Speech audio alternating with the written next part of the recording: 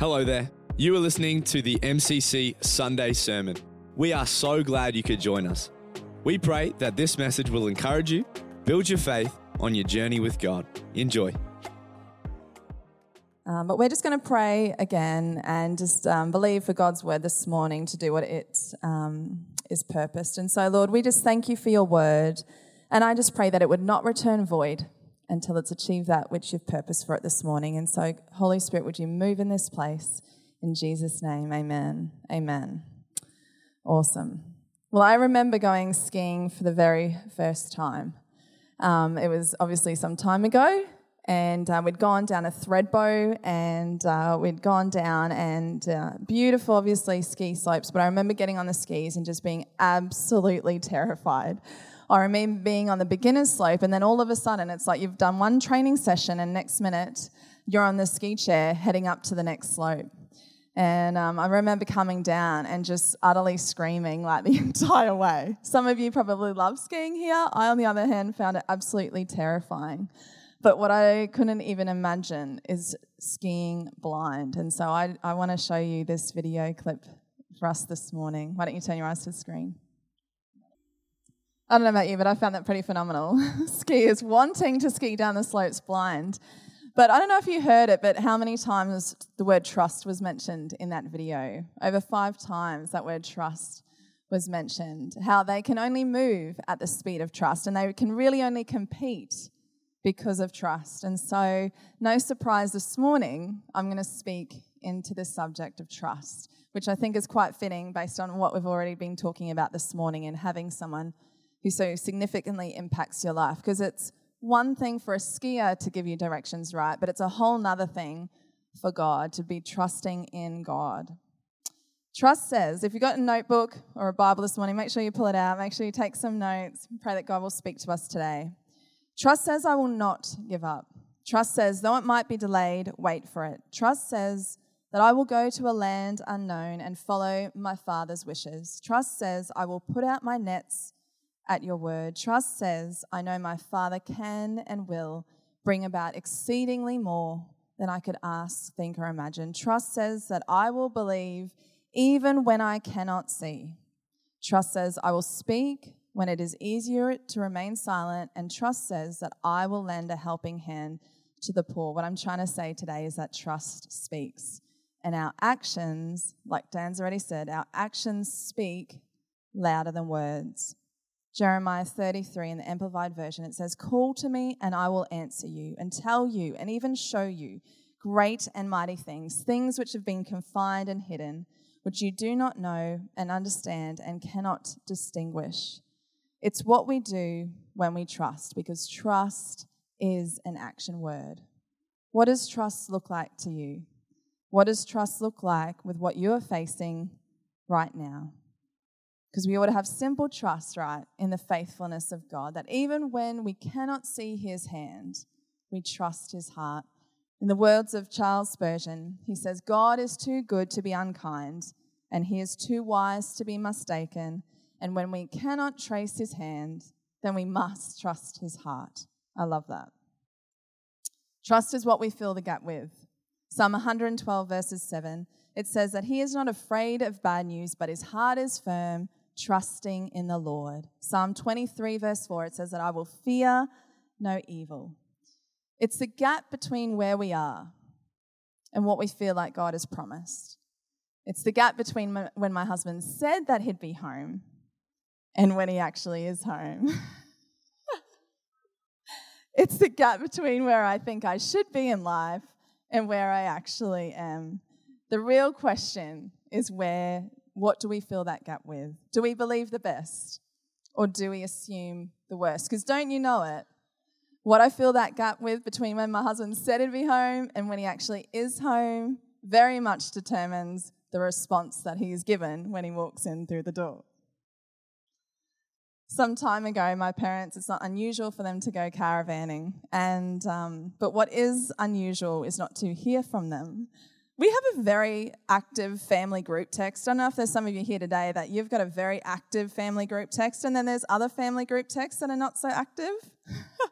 Well, ours is very active on the daily, and I love it. But when my parents had gone caravanning around Tasmania, there had been 48 long hours that had gone by, and we hadn't heard from my mum and dad.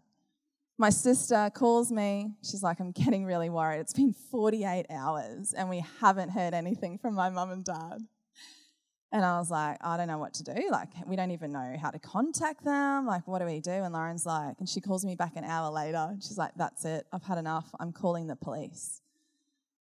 And I was like, all right, calling the police. We're both like working each other up. Have you ever got friends or perhaps siblings like that? It's like, perhaps you're not the greatest influence for one another. I'm like, all right, call the police. She ends up calling the police. They put her onto the state police. They send out a patrol looking for my parents that are caravanning.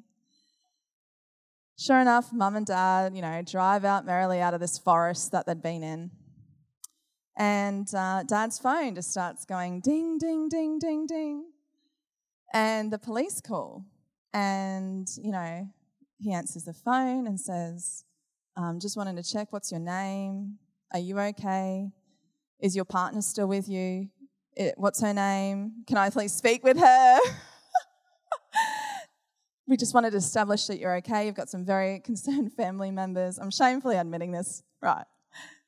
But what my sister and my dad was hilarious, mind you, because he's like, we're 20 kilometres out of Launceston. Like, for goodness sake, It's not like we've been gone for weeks.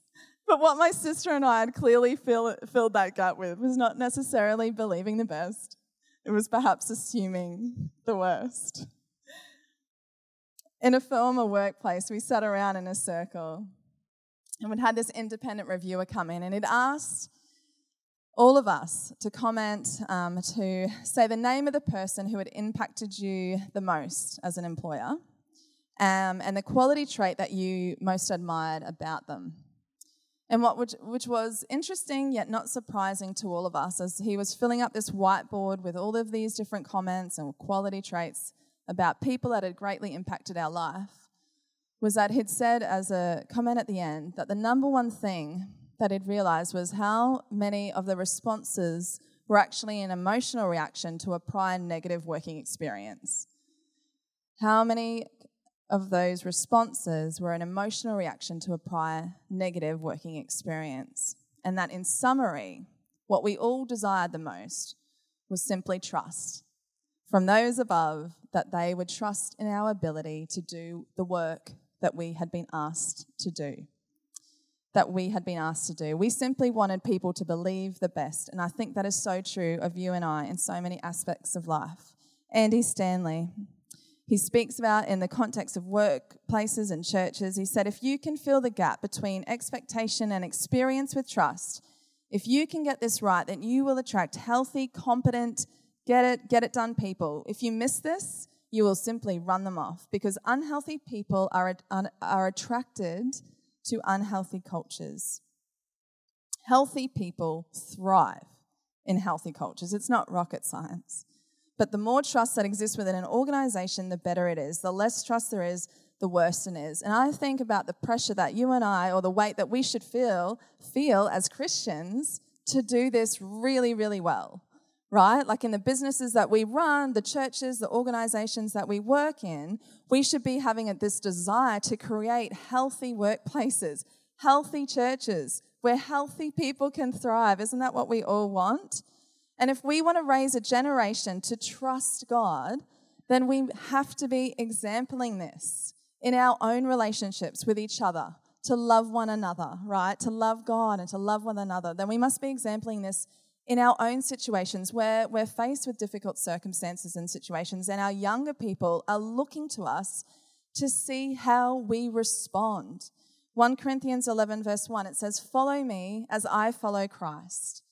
This week in our kids' rooms, they're also learning about what trust looks like. And they're learning it from the story of David and Goliath, which I'm sure some of you may be a little familiar with. But they're learning about the fact that God will take care of them, because they can be confident not in their own ability, not in their own natural ability, but in their God-given ability. And I am so passionate about this, because I just have this sense and a knowing that if our young people can grab a hold of this at a young age of who their God is, not in their own natural ability, but of who their God is, then they will accomplish much, that they will be able to hold the line, that they will be able to see resilient children raised, that they won't be deterred when they see situations or circumstances come that way, but they will hold the line. And that's what I think is needed for every single one of us. So we just pray this and excited for this over them, that they would know Ephesians 3:20, which is their memory verse, in case you're going home later and you want them to recite that to you. The third thing, trust looks like intentional commitment. It looks like taking a leap of faith. It looks like getting out of the boat. It looks like being all in. It looks like fully committing yourself. Not whatever will be, but rather committing yourself, partnering with God to see his plans and his purposes outworked in our lives. Partnering with God to see his plans and his purposes outworked in our life. I love taking our kids down to a local park with a flying fox. And I love seeing Jonathan learning to just jump, grab a hold of it and just swing yourself to the other side. And there's some of us here today that are just fearless. We just love that. Even now, if you had a flying fox outside, you just grab a hold of it and go for life. And then there's others of us, right? Maybe more like me, that would grab it with one hand and scream the whole way until you reach your destination. But what I'm trying to say is that when we grab a hold of, when we intentionally commit at the beginning, when we grab something with two hands, it often ends up being a lot more successful when we finally reach our destination. My mother-in-law always says that effort equals success.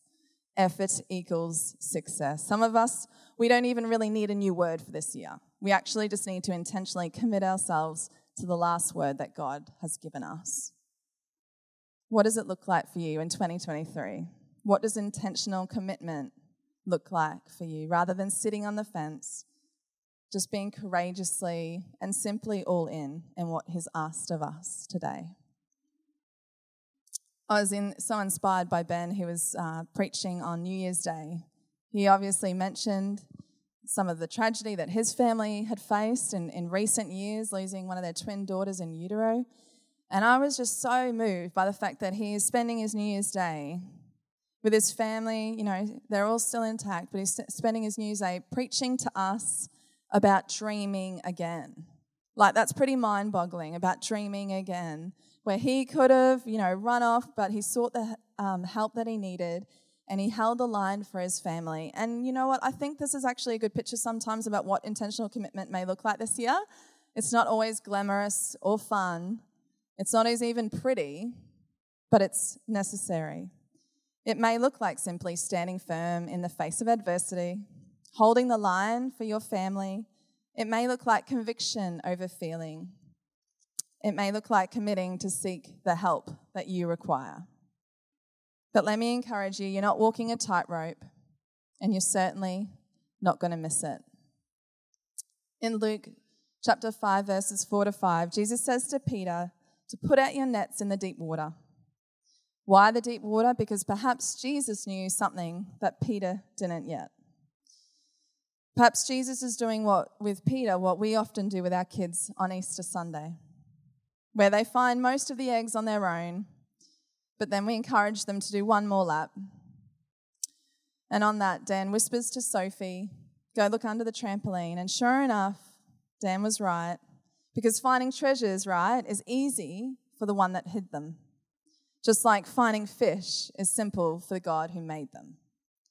And I imagine Peter holding the net, looking over his shoulder at Jesus.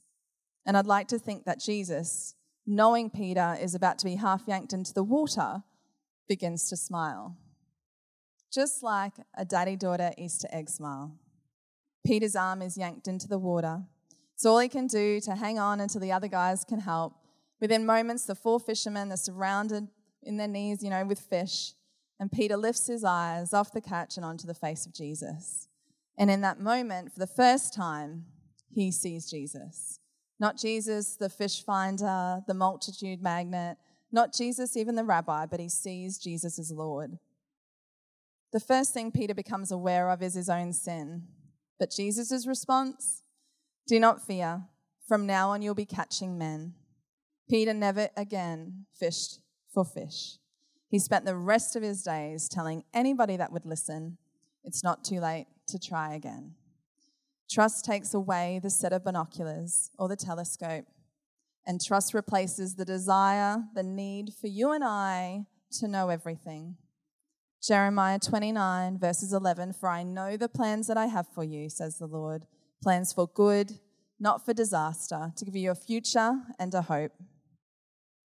The payload for Peter's efforts wasn't the fish he caught, but the God he saw. The payload for Abraham's obedience wasn't the new land he came to live in, but the God he came to know. What will the payload be for your trusting in God this year? Recently, I was on a boat, and I do love boating, but I do get seasickness. I'm sure there are a few today that experience a similar thing. I was up the front of the boat alongside the guy that was driving, and I loved it. You know, you could feel every wave that was crashing. You could see exactly where to go. You could see even the waves as they were about to hit. And then all of a sudden, that uneasiness, comes. And Dan's like, just get to the back of the boat. Just keep your eyes on the horizon. So off I do. I get back to the boat, and I'm just looking at the horizon, trying to keep my eyes on the horizon. But I think that this is a beautiful picture of what trust in Jesus looks like, because it looks like letting go, hopefully not with a queasy stomach, but it looks like keeping your eyes on the horizon, right? Keeping your eyes on Jesus. And if you're struggling to trust God today, come back from the front of the boat, come back from trying to see everything and know everything and exactly where you're to go, and rather look to what He has. Focus on far you've come and how faithful He has been in our lives. Perhaps you're here today and you've never actually made a decision to surrender your life to Jesus, to fully trust and commit to Him. Then while we have every head bowed, if you may, and every eye closed, I'd just love to pray for us today. Well, Jesus, I just thank You for Your word. I thank You that You would encourage us to put simple trust in the faithfulness of You. And I pray for every head bowed, Lord, for those that haven't yet surrendered their life to You, that today they would. And I just ask, in doing so, God, that they would see Your faithfulness, that they would see Your blessing in their life. In Your mighty and powerful name, amen. Thank you once again for joining us. Feel free to contact us on our Facebook, our website, and jump on our Instagram at mcc.church. Also, make sure to rate and review as well as share. Finally, from all the team at MCC, have a blessed day, and until next time, bless you.